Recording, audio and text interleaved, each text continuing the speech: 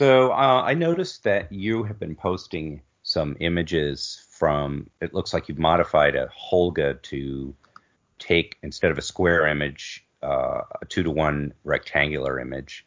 And I'm trying to remember exactly how you're doing that. Are you getting double the number of frames? Yeah. Or are you just, so you're flipping it over, you're flipping a mask over so you can run the film one way and then the other way, or how's that work? No. It comes down to one of the great things about a Holga is it has those little clicks. Oh, I Um, see. So they're it keeps the vertical. film from rolling. Yeah, right, exactly. It is a vertical mask, so you have to turn the camera 90 degrees sideways. But it's a square finder, so it doesn't really. It's not a big problem. You just have to remember that, to do it. But then those clicks I've figured, I've played around with these enough. Those clicks advance about 2 millimeters per click. Hmm. So if, like, for instance, I have uh, masks that are 8 millimeters wide, and I have masks that are 4 millimeters wide. So a 4 millimeter wide mask is a 2 click, Hmm. and the 8 millimeter is a 4 click. But then you can make choices in those really narrow masks. You can make choices. How much do I want to overlap? So if you want half of it to overlap, Right. and you're using the 8 millimeter wide, you do 2 clicks, and then half of it overlaps with the next frame. Or you can do a 1 click, and then you've So got the 4 exposures on every one of those areas. so it sounds to me like this other thing we're looking at then would be a 3 centimeter wide slot, right? For getting a Yeah, panorama. Yeah. no, it's 24 millimeters. Okay. Yeah. So Right. so what I was first doing was I was doing a 16 click, and believe me, once you get in the habit, it's easy to count 16. Um, but I was doing a 16 millimeter click, or excuse me, I'll say that again. I was doing a 16 click advance, and I had wider gaps, and then I, sat there and thought it up. It is 24 millimeters wide. There are two per millimeter. This is a 14 gap. If you also want, it's a 14 millimeter, or excuse me, a 14 click advance if you want a couple of millimeters between each frame, which generally we do. So you can overlap them if you want, but this one I've been shooting kind of straight. Okay. Um, so, But I'm still. Are you using a mask that's about that oh wide? yeah, yeah. So what it is uh, the Holgas originally came with a 645 mask that would sit in the camera. Okay, it would sit in that film gate, and there are two different options on that red window in the back. You can look through the 6x6 or the 645 numbers, Hmm. and you just slide it one way or slide it the other way to get the different numbers. But Slide what? What? Wait. oh, What are you okay, sliding? yeah, okay. On the back of the Holga, on the outside of the back of the Holga, there's a long rectangle red window that covers both the 6x6 numbers and the 645 numbers. Right. But what are you So sliding? Oh, there's a cover that there's a covers cover them. you Okay. slide. Yeah, I see. absolutely. Right. Um, So I've so been thinking with all these amazing slit processes that you're using, that you're doing with this magical click device, that you should get a hold of a Holga and just turn it into a Graflock back so that you can use the same oh, bunch of shenanigans with a whole range of different lenses instead of just the Holga. okay. Yeah, I think you could do that.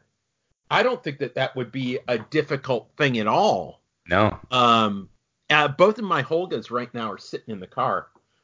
So I was thinking, I'm looking around my desk looking to pick up a Holga and see.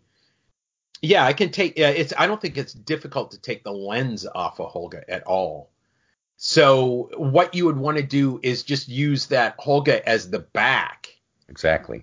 And then put something out for the front for that would be able to mount a larger lens or a different lens. Now, Yeah, I mean, what you could lenses were you actually thinking? you could just take an old sheet film holder and remove the interface that fits the back of a Graflock, and then glue the cut the front off of a Holga Oh and yeah. glue that onto the film holder, and Oh, I there you see. are. Yeah, right. I see what you're doing with that. Yeah, Yeah, I mean that's absolutely. pretty much how they built Yeah. the roll film backs for a lot of The those. the only problem is I'm not sure whether you can get the film plane close enough so that like your or you would have to mess around with where your focus is Well, because you'd have to use long enough lenses. That's all. yeah. Um, Well, I'm thinking about okay, so a Graflock. One of the things that a Graflock has is a lot of them had that rangefinder. Well, that rangefinder is assuming that the film is going to be the film plane is in right. a certain Okay, location. so forget the rangefinder, and all you need to do is create your own ground glass back that has the same distance Right. between the part that hits the camera and where the film plane will be. So you just have to make a custom ground glass holder that matches your film holder. That's all Yeah, there is. Yeah. part of the deal that I'm thinking right now is the killer solution for that, and I think this is a really good idea, and I'm about to go see if I can get another one. The killer solution for that is not a 6x6 regular Holga, but it's the WPC. It's the wide pinhole camera. So then you have a 6x12 back for for like a Graflock or any 4x5 camera. So let me see if I can get one because this always makes the best podcasting is if I look for Well, while you're doing that, I oh, can mention that I also oh yeah, have. I can get one right now. $63. Amazon. Yeah. So I sold off that Bel Air that I had, which is great, but Oh, okay. I held on to the 35 millimeter rollback that fit on it. Makes an Yeah. extreme. It's an automatic advanced crank film holder that makes an extremely long, wide panorama with 35 millimeter, and 6x9, anything that'll cover a 6x12 will easily cover it. So it's usable with a lot of setups. And I figure I'm going to make make a camera that goes with that, or else make a way to mount it because Yeah. that thing worked really well. And this similar, it's like we've talked before about creating our own special roll film back that gives you more control. But it sounds like the whole gives you much of what we wanted already. So I think it'd be fun. Yeah. Well, here's the deal: is I'm looking at this one online, and right now it says there are a couple of different sellers, but this one is $63, and there's only one left. Order soon. Um, What costs $63? the Holga WPC, Oh, the the wide the pinhole. pinhole. Right. Yeah, but I mean, we just ripped the front off. It looks like it is, from what I can tell. It looks. Oh, hang on a second. I've got one in my cabinet. So keep vamp for a moment there. Oh, here it is. Right. Okay, No one's and it gonna is see that. unloaded. Yeah, exactly. Okay, so it is unloaded. The big thing that I need to do is figure out what the distance is from. I don't want to. I don't want to get rid of the. Oh God, it all comes out too. Okay, I don't want to get rid of the mine that has pinholes because I freaking love pinhole and I love 6x12 pinhole. I'm about Yeah, to go well, to I'll just North Carolina. keep an eye on the junk shops because they turn up around here for really low prices. I don't know about the super wide one, but Yeah, Holgas do. And I kind of like yeah, this. well, I kind of totally. like the basic standard 6x6 as well. Um, Yeah. I think Okay, that's it is 31 millimeters from the film plane, 31.5 millimeters from the film plane to the front of the camera. If you were to just lop off the, which I think is, yeah, you can just unscrew. So that's that have is a cut wide some. angle. That is a very wide angle. And Well, yeah. and Well, and no, that's not from the lens. The lens adds the I lens. mean Well, it's the pinhole. 42, 43. Yeah, okay. That's still very wide. That's a roll film. That's a 120 film camera, right? So 20 roll film. Yep. yeah, and then how wide is it? The image 12 6 by 12. centimeters. Yeah, 6 by 12, or they also a have little a 6 less. Yeah, mask. Yeah. yeah. Wow. Okay. So that's actually something something that I might just do, because, yeah, what is that in inches though? Hang on a second. What's 12 centimeters in inches? That's 5, isn't it? Around Yeah, then, yeah, because right around that. Yeah. 4 by 5 film is 9 by 12, right? Okay. Yeah, okay. I think that this is a solution. This is actually something that's really good. Now, on the front end, on the focusing end, you can set it up to scale focus. At least my press camera, you can set up to scale focus because it has a little scale focus element On the side of the track that when on you the side of the track. All you have to right. do is get your focal point, or excuse me, you have to know the stop for your infinity focus. So Sure, in and other words, on the crown graphic, there's a little movable stop that you can set to match any right. lens. Yeah, Um, yeah, yeah. and in fact, a My, lot of could get yeah. multiple stops set up because they fold out of the way. So you could set your camera up to have infinity stops for several different lenses ready to Right. go. Yeah. So And this scale was a little removable rule that you could easily create for yourself by setting up targets at known distances and marking it off. yeah, absolutely. I'm just wow. I mean, do I And want and to? in a lot of ways, I'm getting to prefer scale focus to even Yeah, rangefinder for a lot of circumstances. I agree. It's less distracting in a way. You just figure it out and do it. I was I'll be talking about this camera a little bit later in the what we're doing section, what we've been doing lately section. But I have a new little camera that I'm setting up, and so I put some ground glass at the film gate, and I'm sitting in front of the TV because the TV is the only light. Or well, I'm sitting in front of the TV because I'm watching a hockey game, but I'm sitting in front of the TV and it's the only bit of light. So I needed to make sure that I was in the right ballpark for focus, because Mm-hmm. for some reason there was just like that second guessing that I kept getting in the back of my head. And I put it I have a little rangefinder, a little mechanical rangefinder, old style mechanical rangefinder, and I'm sitting there thinking, okay, so that's about 4.5 meters away from me, and I put it up.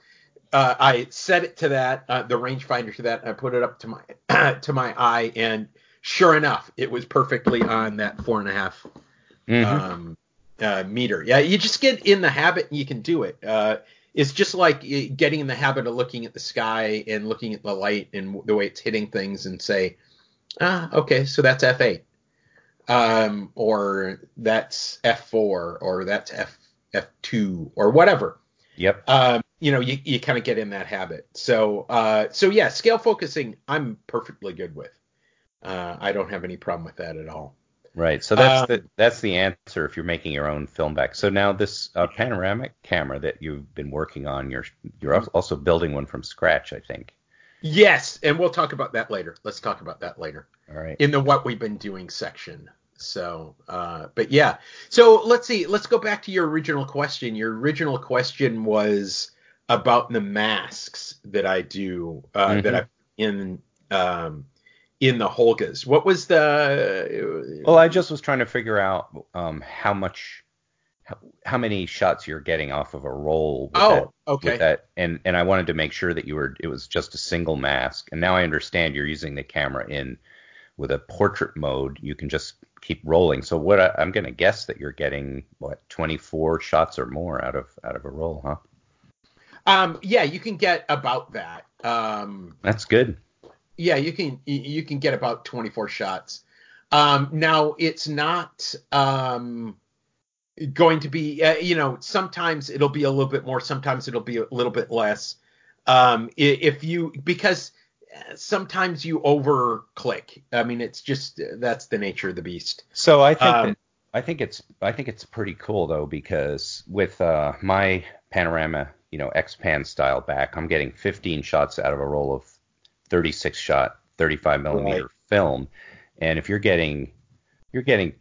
almost 24. Yeah. 24 out of a roll of 120 film. Well, 120 is Yeah. cheaper. It's cheaper than Yeah. 35 millimeters. So Well, that's 35 millimeter, 36 exposure. Absolutely. Yeah. yeah. So that's that's a significant savings for a very similar size panoramic image. Right. Although Uh, if you bulk roll your film, the cost, I think the cost would be lower than even the cheapest 120 if you're bulk rolling. yeah, but are you Um, going to be bulk rolling Portra 400? I don't think so. no, I will not be bulk rolling Portra 400 because I can't find Portra 400 in a bulk roll. So, Right. But if you 120 Portra 400 isn't that expensive if you're getting 24 right. panoramic shots. Anyway, it sounds like a good solution to me. I like it. And again, that's another thing. If we made a Holga back for regular camera, that'd be Right. another thing you could do. So Yeah, exactly. So, hey, what do you say we start the Homemade Camera podcast? sure.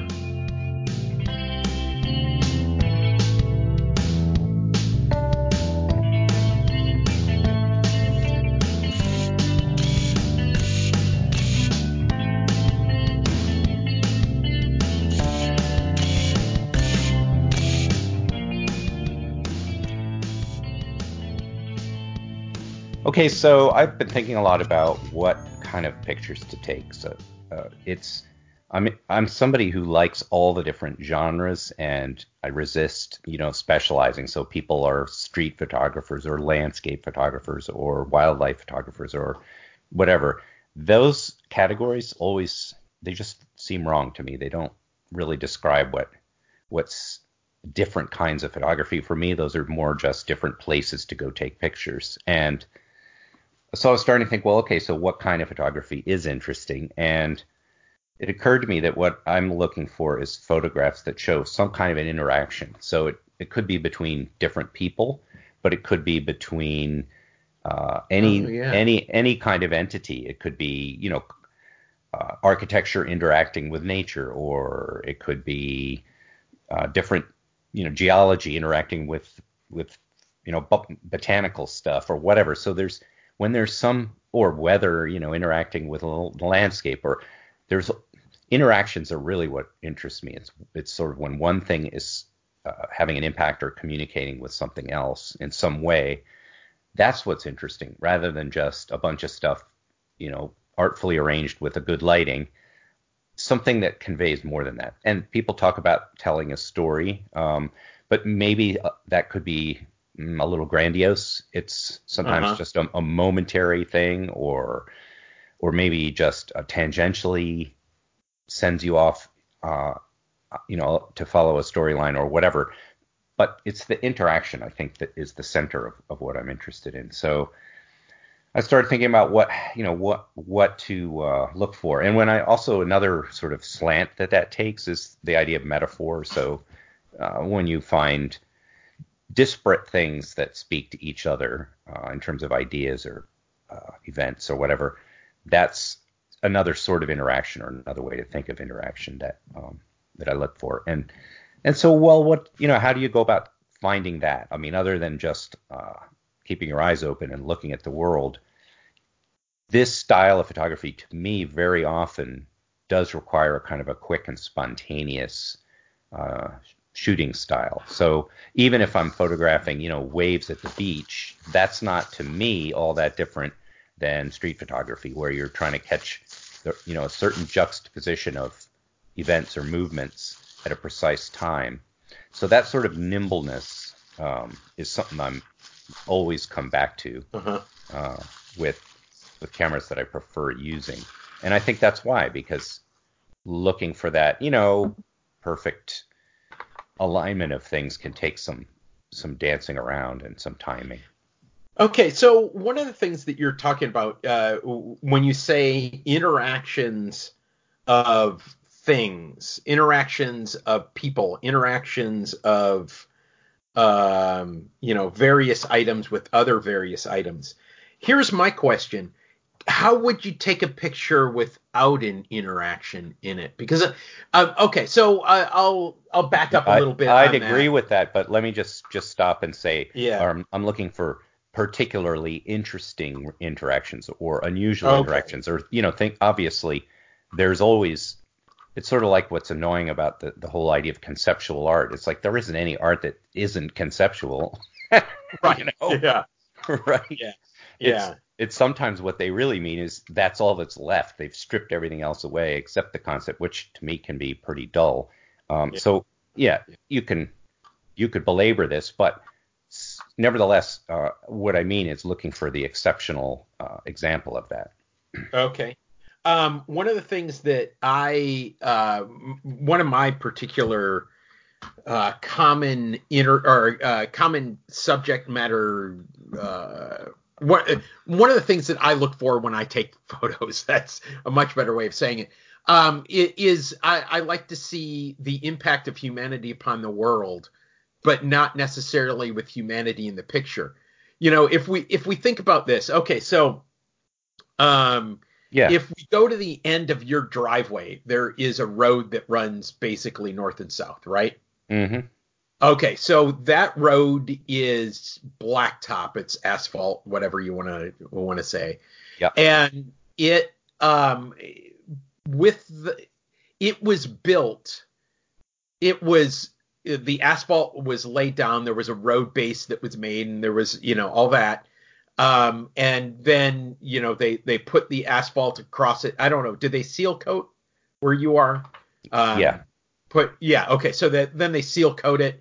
Then they put stripes down it. And in all of that road does not have any vehicles on it for a vast majority of the time. So even if you have morning rush hour, you have a line of cars going down there. Cars have a 3-car length, let's hope, between cars. So that means it only has a 25% usage, even at that point, right? So it's got 75% potential usage. And then, but then on, it's a bad design for a train, is what you're saying. Well, okay. So no, what I'm saying is it is out of use much, much more, like vastly, like maybe 99% of the time, it does not have a vehicle on it. Yeah, a lot of small animals make that error of judgment. Yeah, absolutely they do. But still, the problem is it's the 1% time that the animals have the error, So if you cross the road 100 times, by probability you're going to be hit, or you're going to be there at the same time another vehicle is, or a vehicle is. But okay, so this comes back to the philosophy. This comes back to my shooting philosophy. Is we make this world to inhabit, and we don't use the vast majority of everything that we make the vast majority of the time. So let's put it this way. I don't know, how many pairs of pants do you have, Nick? Too many to count.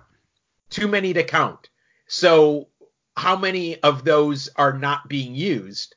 The vast majority of those are not being used. Well, my problem is I can't throw them away. I just can't bring myself to. So I figure out someday I'm going to patch that, and then I put it in the closet. And, yeah. Right.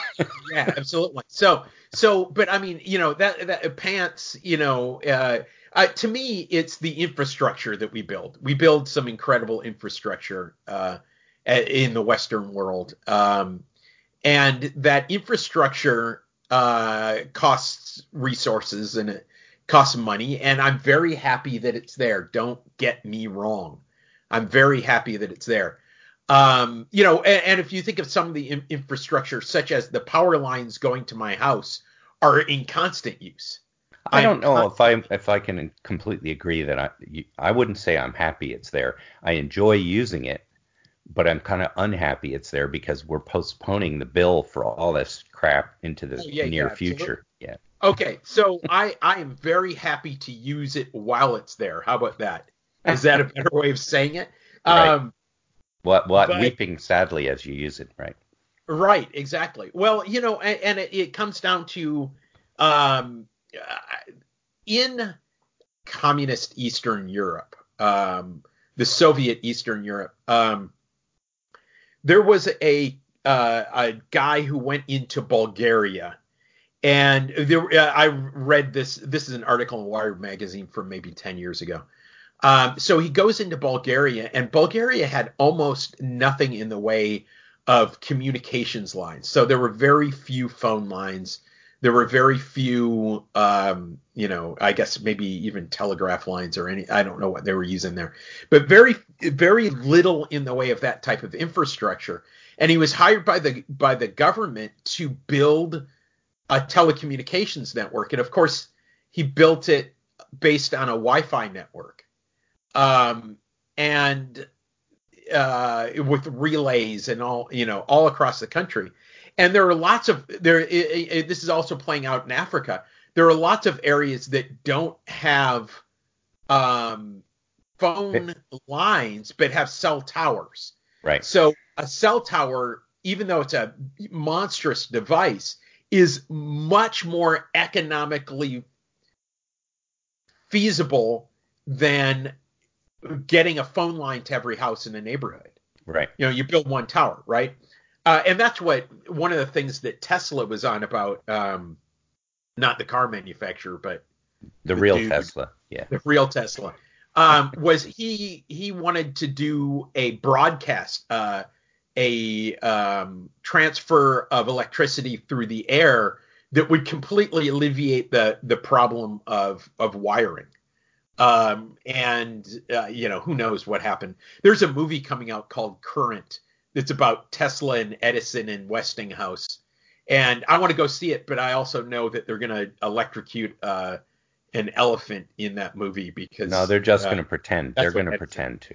They're going to pretend. Yes, I know. It's going to be a man. It's going to be a man in an elephant suit, I think. Yeah, well, that we can electrify, especially if it was Edison.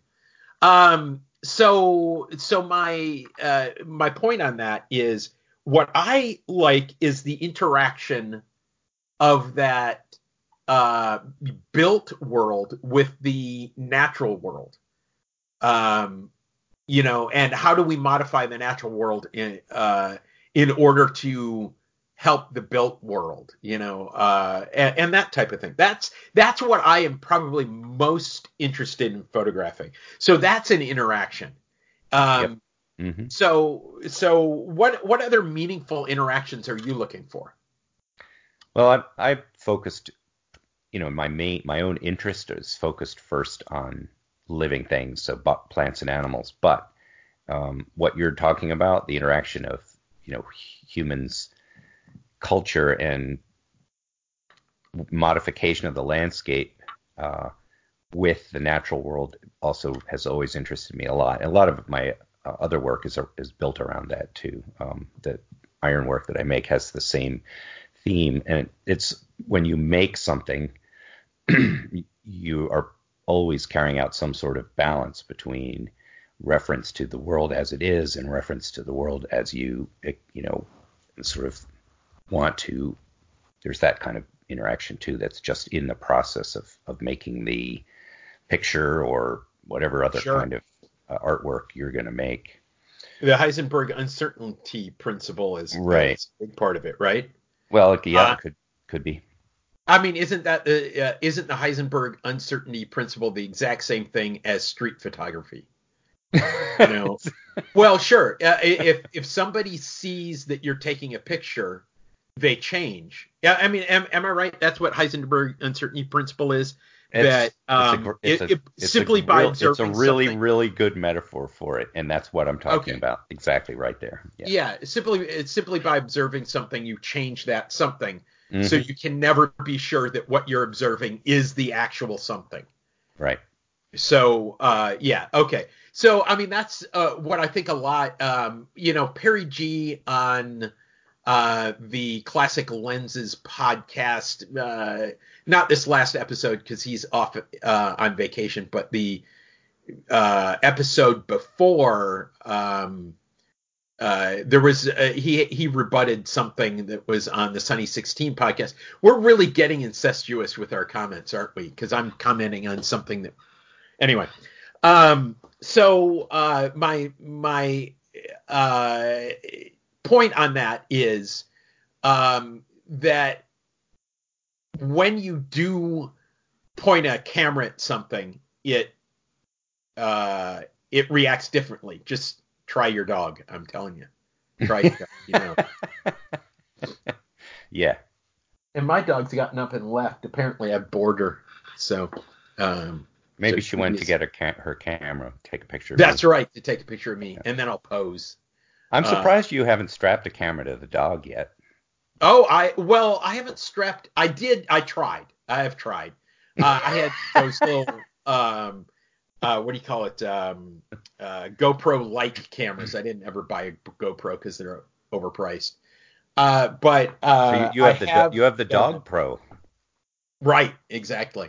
And I've done things like I have a trailer for my bicycle that Trudy rides in, and I have used the GoPro to watch her because she's behind me and I can't see her. So anyway, just to see what she sees and how she enjoys her day and stuff like that. Mm-hmm. But I sold all those cameras long ago. I got bored with making those types of videos. Mm-hmm. Okay. So yeah. What else? What other things can make a photograph interesting?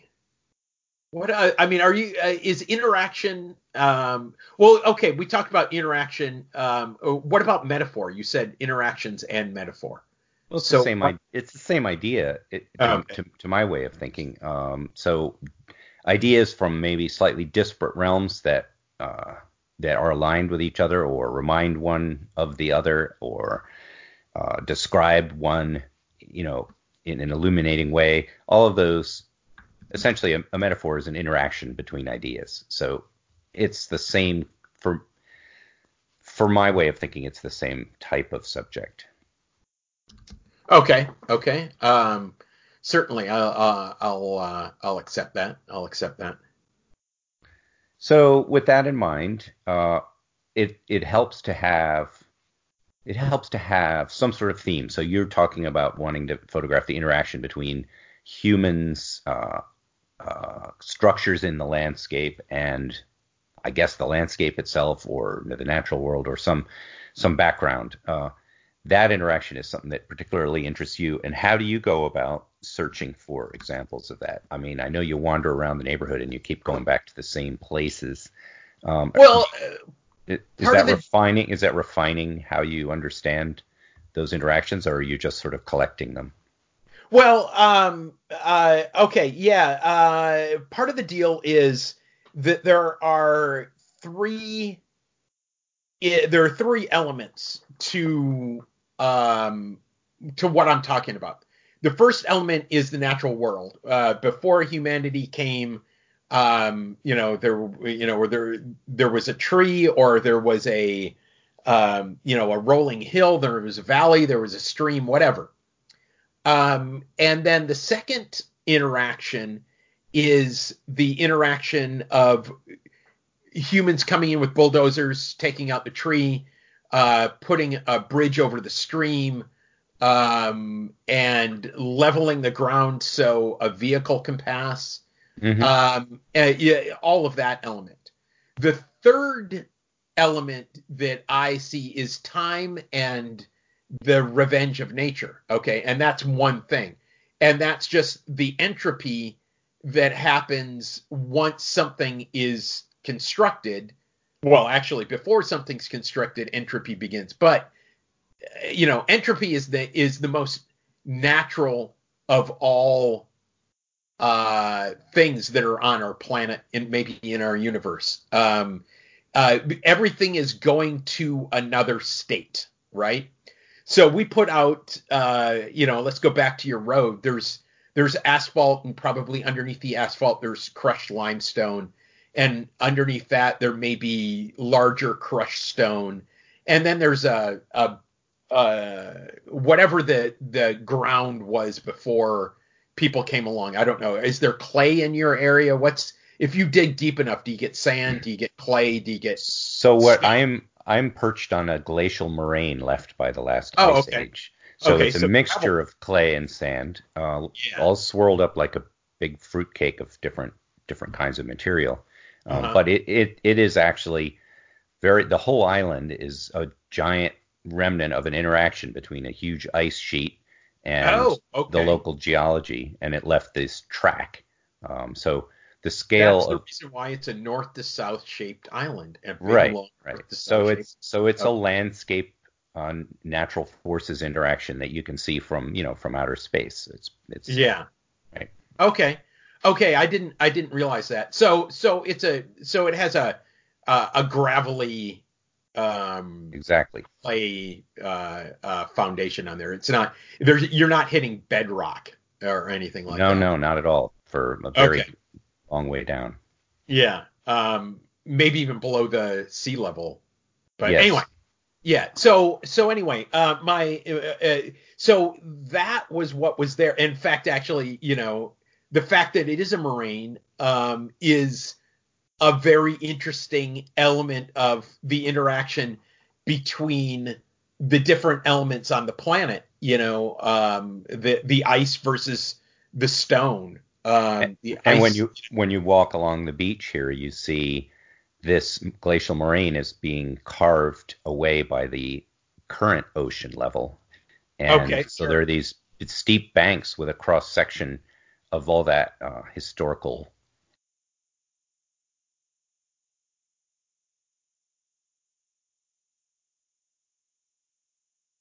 Yeah. There are, for instance, logs that are thousands of years old will emerge from the banks of this glacial moraine, so that some very old trees, they're almost fossils, will reappear as the ocean erodes the shore. Wow. And mammoth teeth and things like that turn up. Wow. So yeah. Have you ever found Jimmy Hoffa's shoe? No. Well, I don't know for sure. But I probably not. It would say Jimmy on the inside, and I probably would say L or R. Yeah. No, I don't think it's very likely to show up here. Yeah. Okay. So anyway, that's that. So we go to that, all of that nature, and then we come along and we put something on top of it, and then that asphalt starts to be acted upon by freezing and thawing. Do you get much freezing? I don't know whether you do. No. Usually a couple of weeks in the winter at sea level, and all I have to do is go up a mountain, and it's frozen all the time. But yeah. Okay, yeah, but how high are you above sea level? 80 to 100 feet where I live. Yeah. Yeah, I'm 30 feet up from sea level, but during the winter we freeze a couple times usually. Yeah. Right. But so freezing and thawing is not a big effect on that. But if you were, as you said, up elevation, inland, or anywhere away from that coast, you're going to get that freezing and thawing. That water is going to go down into that road, into that material. It's going to drip down in the narrowest little crack. It's going to freeze. It's going to expand, and it's going to pulverize that material. So eventually, it's going to be a gravel, right? Because that's that's the direction it's always going to head. Now, we'll probably repair your road before it gets to that, but then that patch is an interesting element to me too, because it is, it's shoring up the structure. It is stopping the entropy. It is slowing down the entropy. It's replacing something that has entropized. I don't know what that word is. That succumbed. Yeah, that's decayed. To me, that's a very, very interesting thing. So one of the big evidences that I have, and when I was in Seattle, one of the pictures I took a lot of is the street, the paint that we put on the street, because that very rare or is only nice and clean and pristine for a very short period of time, but then it starts chipping and gets worn away and it gets dirty and it gets, all those different elements. And the fact that the pattern of wear is never uniform, and I'm going to use the word never, being, very close to never. It wouldn't be entropy. It wouldn't be entropy if it was uniform. Well, it'll all eventually get it, but it doesn't get it at the same rate. Right. That's my point. And that is one of the most interesting things in the world. You have a sign, an old metal sign that somebody's painted, no parking, tow away zone, whatever. And it sits in the rain. That's something you have a little bit of out where you are.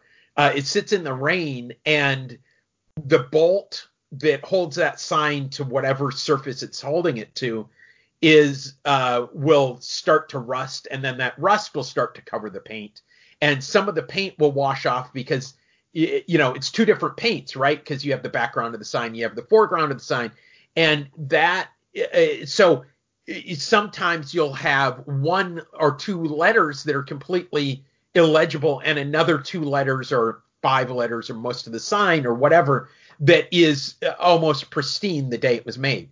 That, to me, is one of the most interesting things in the world, because it is that uneven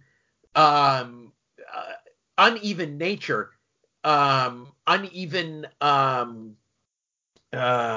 You do have a fascination with messy things. I can see. I do. Yes. Absolutely. Yes. Perfect is boring.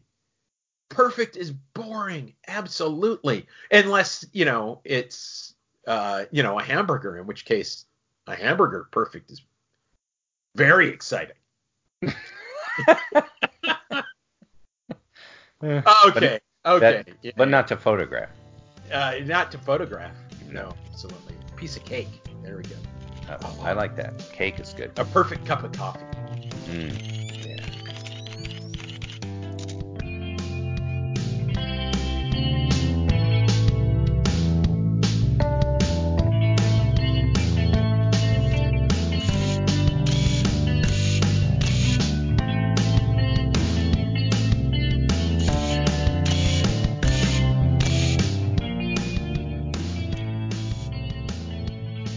So I went out and bought a lens for my Fuji digital camera. I have a Fuji Xe2, and I went out and bought a lens because I wasn't really happy with the lenses that I was adapting. And I bought it because, I was under the influence of the Classic Lenses podcast and other people like you, Nick, who adapt older lenses to newer mirrorless cameras. And this is a mirrorless camera. But there was something, it was big and it was heavy, and it was, I would have a lens mounting system, the adapter and the lens, that would be as far from the front of the camera as the camera was long. And that didn't like that form factor. I like kind of a flat wide camera, as opposed to, a T-shaped object, because it doesn't fit in my pocket really well.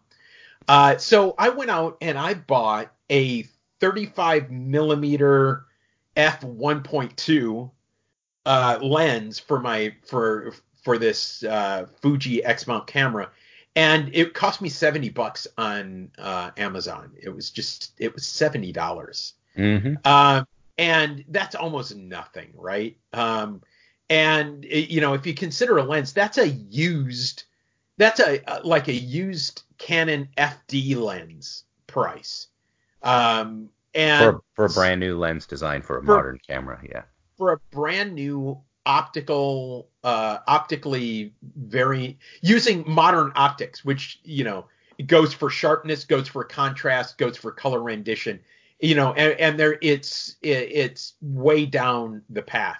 Now, Simon, just close your ears because we're and this is Simon Forster from the Classic Lenses podcast. Just don't listen to me because I'm going to talk about how good that little lens is. It struck me. First of all, it's an f1.2 lens, and that's well past any lens that I've had for maximum aperture. And it gets incredibly short depth of focus, or depth of field. But also when I, stop it down, it gets really good sharp images.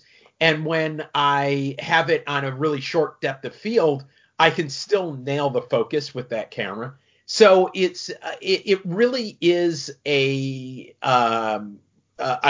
it's the right lens for me for that camera. And it's light and it's small and it's cheap. So I started thinking about how we can use that in a camera that we can build. We can use a lens like that in the camera that we can build. So that lens has the aperture built in, so we don't have to worry about controlling the aperture. But what we need to worry about is the shutter. So once again, I am not, Ethan, by the way, we haven't even mentioned Ethan is on vacation. That's the reason why Ethan's not on this show. But you can also tell because there's no squeaking. There's no squeaking. That's right. This is proof that the squeaking is coming from Ethan. Yeah. And we're one beard short. So anyway,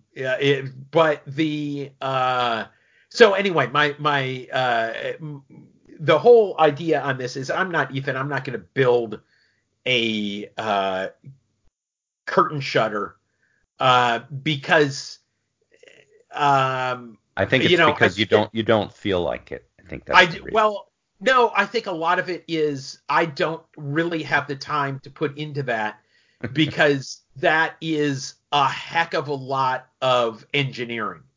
I think I could probably do it if I had enough time to do it. But really, seriously, for designing cameras and building cameras and taking pictures and developing them and doing this podcast and doing my other podcast when I do my other podcast, I have about 6 hours a week I can do that, which is a lot. That is a lot of free time to do your hobby. But I only have about 6 hours a week. And I want to develop and I want to do some of the other things. So I'm probably not going to do a curtain, an in-body curtain shutter for this. Mm-hmm. But we can do other things, okay? So one of the things that I've been thinking about doing is a filter ring adapter. So something that screws onto the end. So it's going to be a shutter out in front of the lens. A shutter out in front of the lens. Right. And that means that it will have to have a long throw, meaning that it, so I'll pick up my Schneider Kreuznach Super Angulon 65 millimeter f8 lens, and it has a shutter that opens I would say 2 centimeters, not much more than 2 centimeters. That's the diameter of the opening. So 20 millimeters is the opening for that. Well, I'm going to need, if I'm going to put something on the end of a lens, it's going to have to open, 50 millimeters or 70 millimeters. It's got to open a considerably larger amount. And I'm probably not going to build a leaf shutter for this. But it's going to have to, it's going to sit on the end. Now, we have a couple of options for that. We have a rotary shutter, which is essentially a disc that has an opening in it. So it would rotate past. Or we could use a guillotine shutter, which is essentially a curtain shutter, but it moves, often through gravity or. Yeah, and those were often built in the early days. They would make in front of the lens guillotines in some of the early cameras and use gravity and slow film to get a pretty quick result. So those are two approaches. And then a third one is the swing lens, where the lens essentially is like moving a searchlight, a slot of light across the film. And that effectively shortens the time because it's exposing the film a little bit at a time from left to right. And you can control that slot size as an adjustment. So you can, but that is not what you're talking about, because you can't put that in the front of a lens. Although it is true that you could set up a swing lens camera with the type of lens you're talking about, and you just have to bend the film in an arc and that matches the radius, of the distance between the part of the lens and the film. So that would be a way to use lenses that don't come in a shutter. Set them up in a swing lens camera. The only problem with that is I always think for a swing lens camera, you need to have as light a lens as possible. No, you just have to have it balanced on a really good pivot. Okay. Well, okay, but still the amount of power. Well, yeah, okay. I take your point. It can be done. If it is perfectly balanced, you need very little energy. What was it? What is it that the doors of the locks of the Panama Canal, the original doors, it had like 100-watt motors or something? Yeah, well, you can because of how they were balanced. Right, you can operate a lot of locks on smaller canals. By hand, manually turned, sure. Yeah. So that's a similar thing. So okay, so you've got your guillotine and your rotating disc. You could create a curtain out in front too. There's no reason not to. Right. You could swing the lens. What else? So one thing that I always think of that I keep sort of putting to the back of my mind and forgetting is that you could, especially in the northern latitudes in winter, you could simply do all your photography at night and just use a strobe as your light control mechanism, and just take the lens cap off and then fire your light. So that's what they did in the early days. Sure. You often see the uncover the lens and then have the flash powder. Mm-hmm. Right. So that's another way, is you just control the light source instead of the opening in the camera. Right. Absolutely. That is definitely doable. Another way is, paper negatives and ND filters combined can give you a pretty long time, right? Even with a wide open aperture. Yeah. Right. So that you can do it manually. Yeah. Yeah. So you have gone out and you have gotten a swing lens camera. Well, I stumbled on one. Yeah. And I'm really intrigued by that solution. So I found a Kodak Panoram. So this is from early in the 20th century. It's a banquet camera. It's designed for taking a big panorama. This one used roll film that was, I've forgotten how wide, but it's wider than 120. It's I could probably measure it. It looks like it's about 4.5 inches wide, maybe even a little bit more, and then the image was 12 inches long. It's got you could get paper yeah, that sure. And cut it to that size. Yeah, it would be pretty easy to do with paper NICs. And then also, if you figure that's a camera from 1900 whatever, right? Mm-hmm. Have you looked it up what its manufacture date was? I did, and I forgot, but it's from early in the 20th century. And these were a relatively common type of camera that people used for taking large group portraits. And the lens swings. It has a little like rectangular funnel kind of at the back of the lens that aims a slot of light at the film as it swings past. There's a sort of mousetrappy spring arrangement that's supposed to shoot the lens from one side to the other. And then the lens has a very supple leather bellows, essentially, which allows it to swing through a 180-degree arc. And out of that, about, I don't know, at least 120 degrees is an image.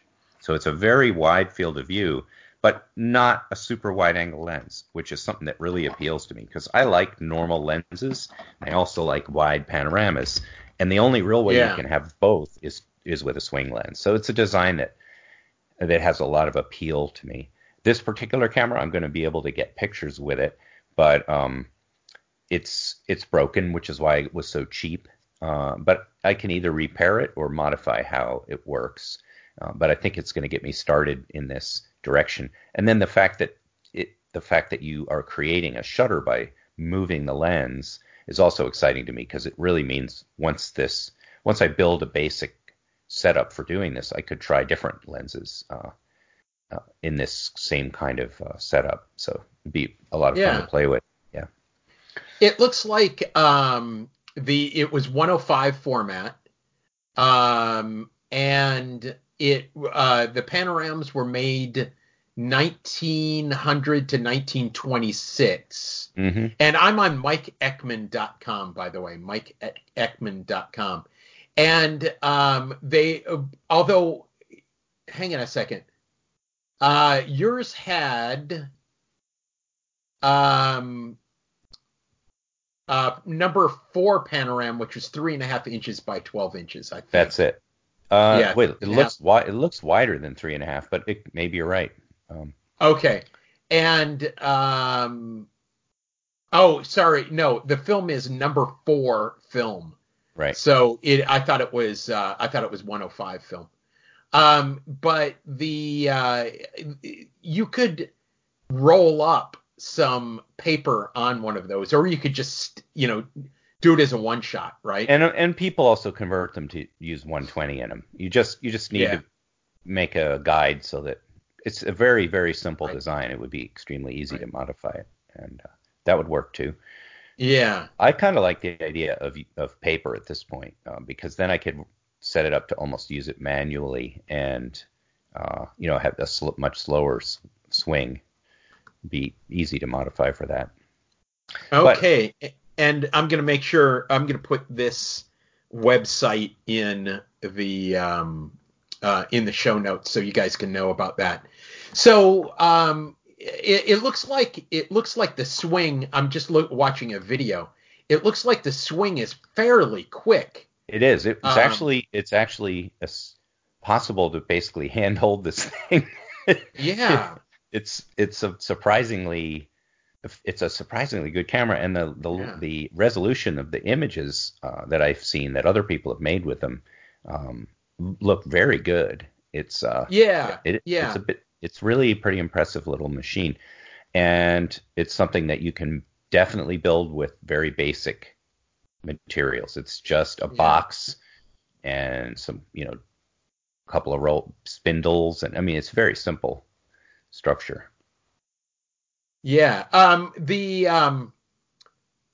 Sorry, I'm just I watched a little video of the action. So yeah, definitely if you guys are interested in swing lens, take a look at this website because it shows the mechanics in action and it swings both directions.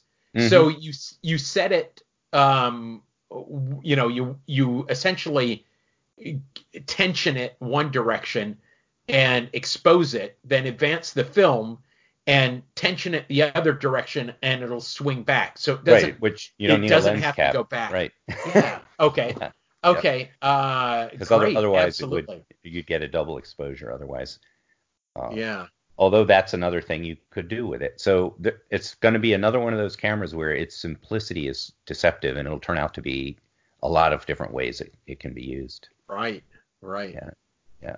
Wow. Okay. So, yeah, highly recommended. Yeah. Okay. So, if we were to do something like that for, what are some of the concerns if we were going to set up our own swing lens camera with an existing lens? And you could, I mean, one of the first things that I would do is, take a Holga lens, remove a lens from a Holga, because that's going to be light. It's going to be very, it's going to be easy to use. We just have to, it's plastic. If you destroy it. But that would be a really good starting point. So what are some of the concerns that we have to think about when building a swing lens? Well, you have to come up with a flexible, light tight front, so that the thing can move from left to right without letting light pass. And you want this to be easy to do. And now these cameras used a big baggy piece of leather that was cleverly sewn so that the lens was able to move very quickly without any drag from this very supple piece of leather. It feels like, I don't know what it was, but it's kind of that supple quality you get from old-fashioned deer skin or something like that. Okay, sure. Or glove. Yeah. So excuse me. Yeah, you could come up with a mechanical light seal that would work, but you'd need a lot more precision. So I think that the soft fabric approach is a really good way to do it. And they're depending on how fast you want the thing to move, it can be either spring loaded, or it could be slower. If you're using paper, you're probably going to want to slow it down quite a bit. And you could make it manual. Just put a lever on it that you could just swing from one side to the other. Or even slower with a clock driven version or whatever. Now, in order to get the panoramic effect optically correct, you really want to rotate around the nodal point of the lens. Now, remember, the nodal point of the lens is the point at which the light rays coming in the top of the lens that end up going out of the bottom of the lens, where they cross. Yeah. The only thing about that term, I'm not sure that's exactly the right term. There in optics, the term nodal point refers to one specific spot in the lens, and I'm not sure that is the node we're talking about. There's more than one node, and so I'm not going to use that term because I'm not positive it's correct. But what you're describing is accurate, and that's sort of the neutral place where you can measure the distance from there to the film, and when that matches where it'll be in focus at infinity, then you've got the right radius for your arc in the film, because the film needs to be curved so that distance remains constant as the lens swings. If you shone this swing lens on a flat piece of film, you're effectively changing the focal length, so it's closest at the middle and farthest away at the ends of the arc, and that would create some other sort of image. Might be interesting to try it, but it would be distorted from our point of view. Yeah. Okay, so I did find a website for nodal point. I'm not going to summarize it, but I will put it in the show notes. And it's all about this, about stitching together multiple images, and yes. That method of making panoramas uses that same pivot point, but in that case you're moving the whole camera, and the relationship you're looking for there is the relationship between the camera and its surroundings. But that's just a sort of a mirror image of what's happening inside the camera, which is what we're talking about with the film. Right. And this website goes through how to figure out determining the location of the nodal point. And I believe what we're talking about is that correct? Is where the rays cross. Yeah, So, and I'm interested in making a version of a swing lens camera where you can play with different lenses. And with that in mind, would build mine with some sort of way to fine tune the distance between the pivot point that the lens is mounted on and the film plane. So it could be it might be easiest to set it up so that you were moving the film back and forth so that your mechanism for keeping light out wouldn't have to accommodate movement. So, extra movement. So you set up the front of the camera as a stable thing that worked the same every time, and then you could put the actual film transport mechanism on a track that could be cranked farther away or closer to the lens to fine tune that.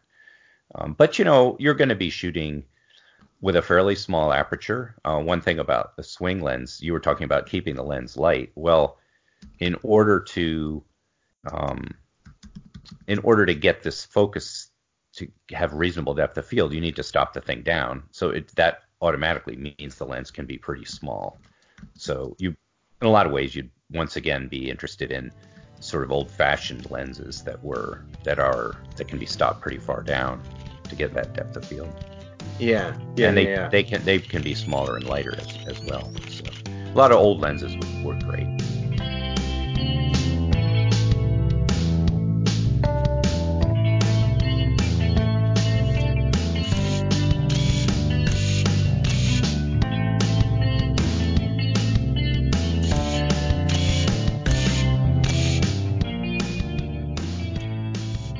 So what have you been up to lately, Nick? What have you been doing?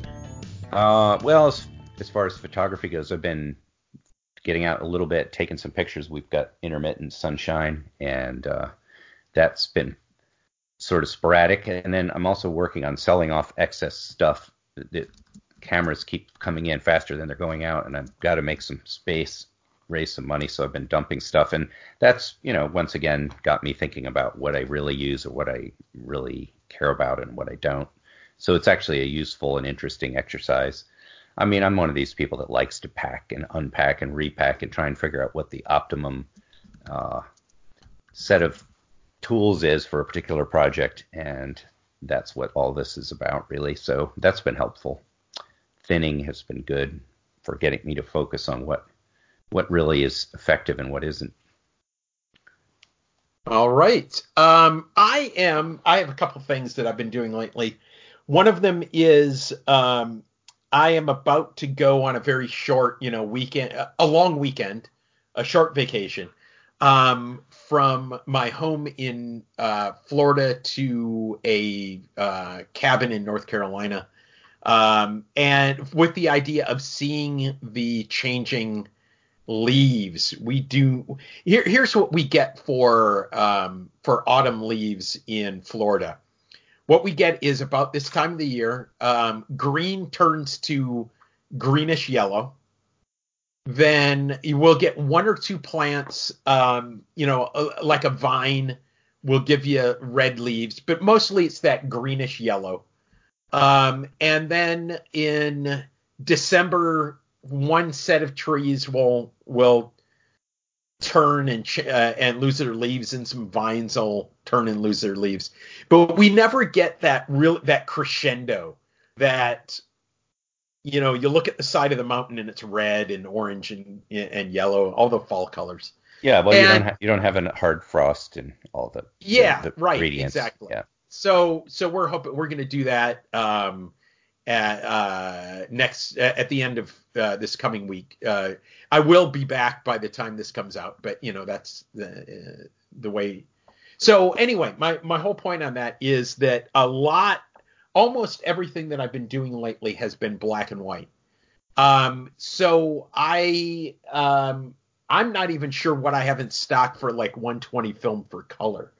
I think I have one roll. Well, I have to go into the freezer and check it out. So I'm planning that. I'm planning which cameras to take. I think I'll take my Holga wide pinhole for that, and I'm not sure what other cameras I'll take. I'll definitely take my Leica M2 with the 40 millimeter Summicron. That'll probably be my main camera, and I'll probably take a couple of other ones. I'll take my 4x5, but I only have black and white film for my 4x5. So I'd bring something wide. I just went into the mountains, yeah. and our color is just starting to happen. So it was actually still very green. We've had a lot of rain recently, so it was very green, but then the first leaves are turning, so all the vine maples were bright gold, and just those little bursts of gold amidst all the green look really great. And it's interesting. This is one of the first times in a while that I've just not brought any digital stuff at all. I just brought two different rangefinders, a normal and a wide angle, a very wide angle. And I found myself using the very wide angle most of the time, because really the most interesting shots were often when I got really close to where the leaves started to have some presence and personality, but I still wanted a lot in the shot. And so that kept turning out to be the lens I wanted to use, something good and wide. Okay, yeah, absolutely. And I will definitely take my Fuji digital camera. And, the idea of the wide, I have an 18 millimeter lens for Minolta MD cameras, and I'll probably take that. You should use that on the Fuji. Yeah. You should. Yes. And then I probably won't, but yes. Well, that's a 28 millimeter equivalent on that. It's a very appealing focal length. Yeah, but it's way too onerous of a lens probably to do that with. Nonsense. But I don't know. Nonsense. I'll take the adapter. I'll have the option. I'll take the adapter. It's pretty foolproof. Everything's in focus. Okay. Anyway. So that's one of the things that I've been doing. The other thing I've been doing is I've been doing a lot of thought experiments for building a 6x12 camera. And then last week I sat down and did the drafting on it. In fact, a week ago, at the beginning of this week, we're recording on a Friday. At the beginning of this week, on a Monday, we had an all-day rainy day. And so I sat in my office and did the final designing on this thing. And then I printed it over the week. And so I am putting together a 6x12. Now, I have made an error on the nose cone, so I will have to reprint the nose cone. I am printing the back doors right now. And when I say back doors, it's actually one back door. It's two parts that will be sandwiched together, and then they'll fit in. I use... is there two parts, basically? The one part is the structure and light shield, and then the other part is like a film pressure plate. Is that? No. Well, okay. So one part is the part that faces the film, and the other part is the part that faces the outside. And I am putting them. I'm putting those two parts back to back. Mm-hmm. And there's a couple of reasons for it. The shape that I needed to make was relatively complicated, and one of the concepts of 3D printing is this is the Ethan talks about birthing the baby. You talk about birthing the baby. The idea is that when you print, you have a very flat surface that is the first layer that's put down, and you build up from that.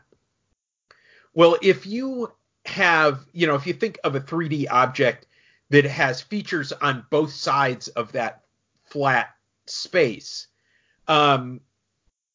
it's difficult. Right. That makes sense.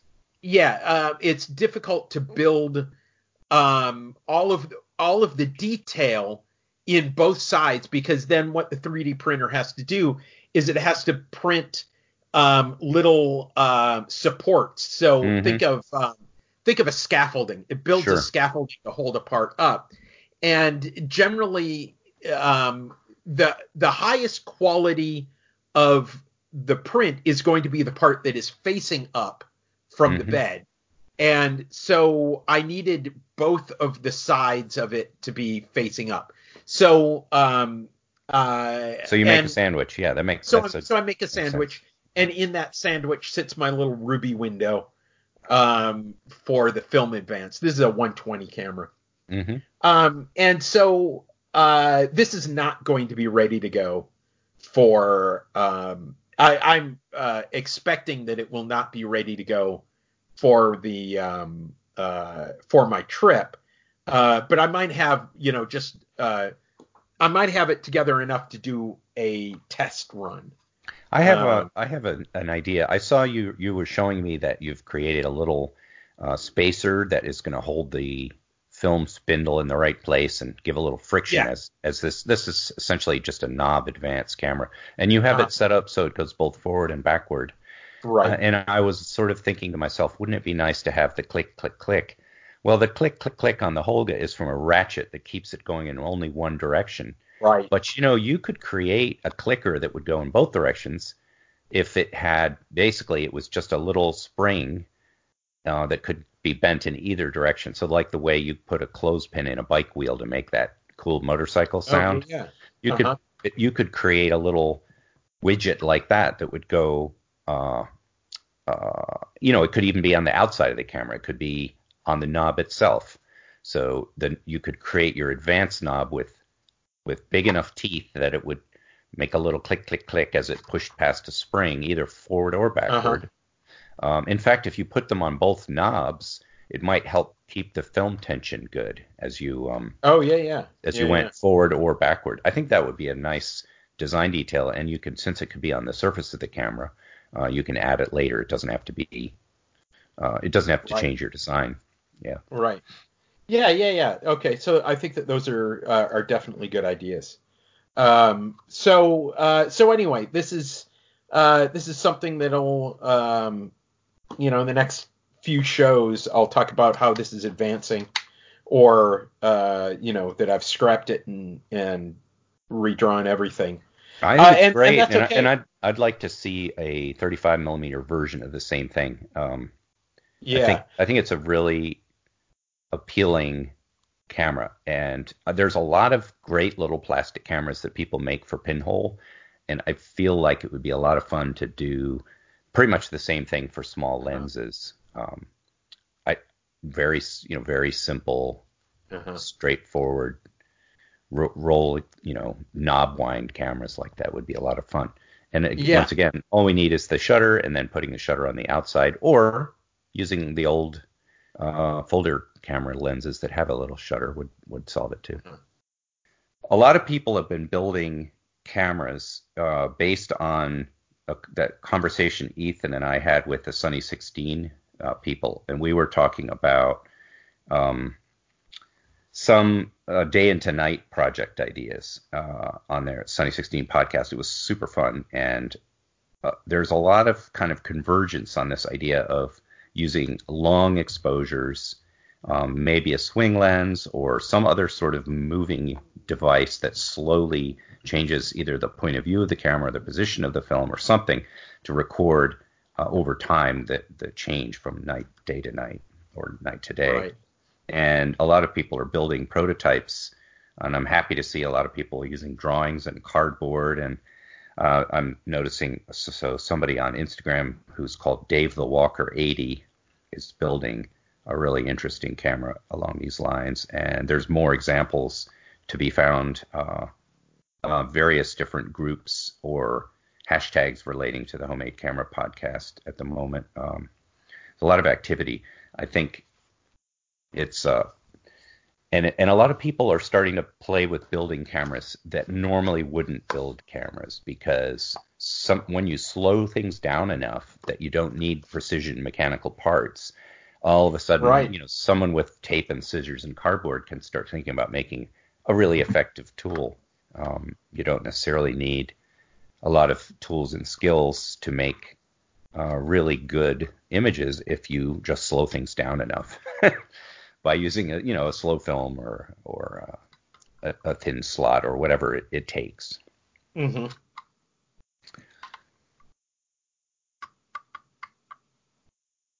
Oh, have I lost you? I just stopped talking. Okay. I was measuring. I had some calipers out. I was measuring the opening for this 6x12 camera. So I was distracted. Yeah. Okay. So do you have shoutouts? Particular shoutouts? Well, that was what I was That getting was it? at. Just to everybody? Yeah, Dave the Okay. Walker 80 in particular, but there's several other people doing some interesting things along those lines. Okay. And let me make another note.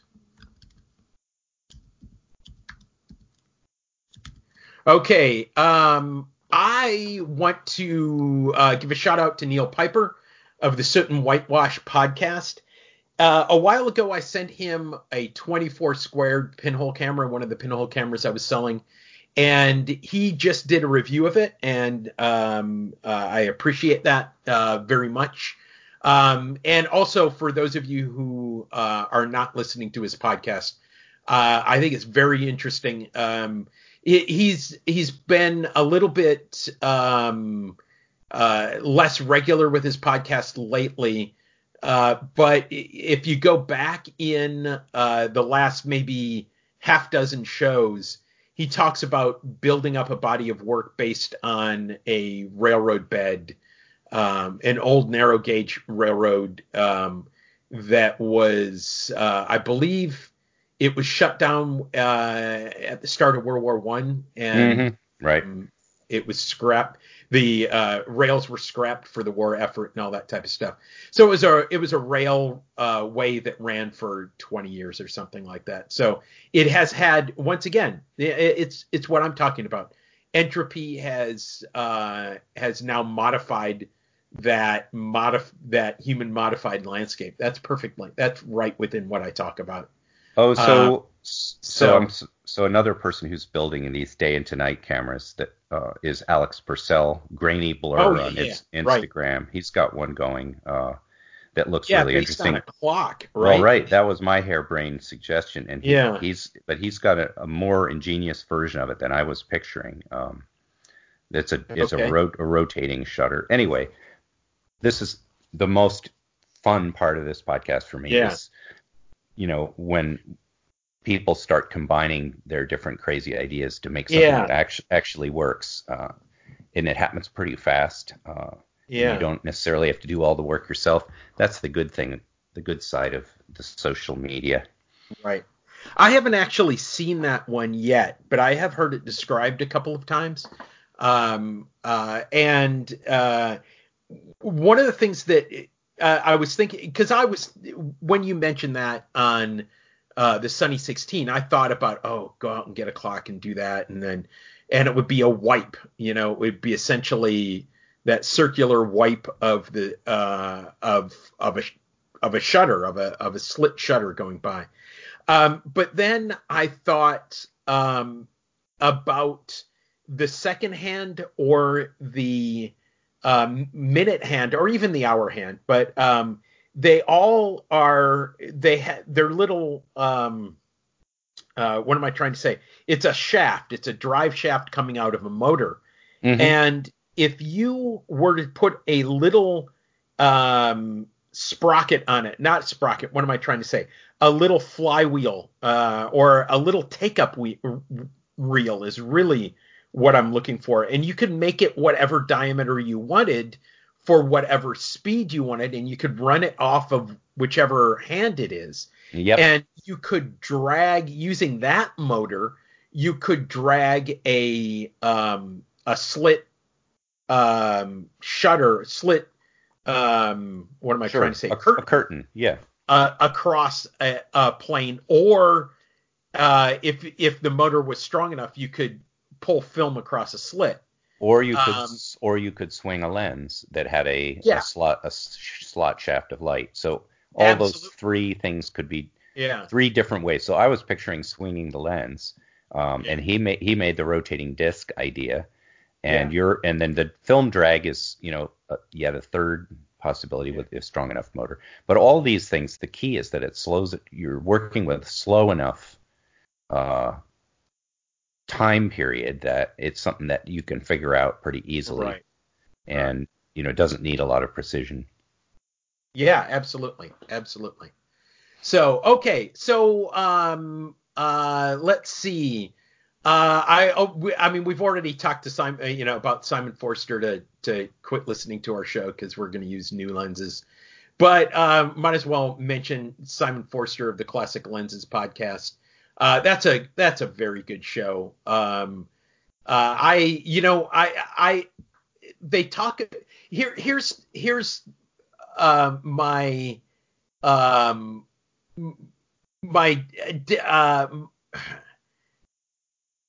my statement of quality of the show. I don't know what my praise of the show is. They talk about lenses I am never going to use on camera bodies I'm never going to use, and I still listen to that show every week. So I really like the discussions that they get into, because a lot of it is about the actual image making, not just the gear. Mm-hmm. I love hearing all the updates from the various things that they're doing. So I don't know. I really like that podcast, even though I'm probably not their primary audience. So that's something. So, well, it's just as well, because if you were, you'd have to get a better paying job, I think, Right. Yeah, exactly. Or I'd have to set myself up in business like Simon and Johnny are, or, work for a company. So now, one of the other shout outs we have is, let's shout out Ethan. Ethan is, the last time I saw, he was at a McDonald's in Ibiza in Spain. And I'm guessing that he had way too much raving happening, because I have not seen anything from him in a while. So I'm thinking that he is just absolutely, he's killing it. He's winning out there in Spain. So anyway, that's so we should shout out to him. So if you want to get a hold of, let's just give Ethan's contact information this time around, right? If you want to email Ethan, you can email him cameradactyl@gmail.com, I think it is. You can go to his website, cameradactyl.com. You can email him through our show, ethan@homemadecamera.com. You can also email both Nick and I at mine is Graham, Graham, @homemadecamera.com, and you are Nick at homemadecamera.com. And let's see, Ethan on the Instagrams, you can find him as Cameradactyl. You can find Nick as Avynick, Avynick. And I am Graham Homemade Camera, Graham Homemade Camera. And we will be back in a couple weeks with another show. We want to thank Robbie of Soundtrap Studios for allowing us to use the music that he composed for us for the show and that we use throughout it. Yes.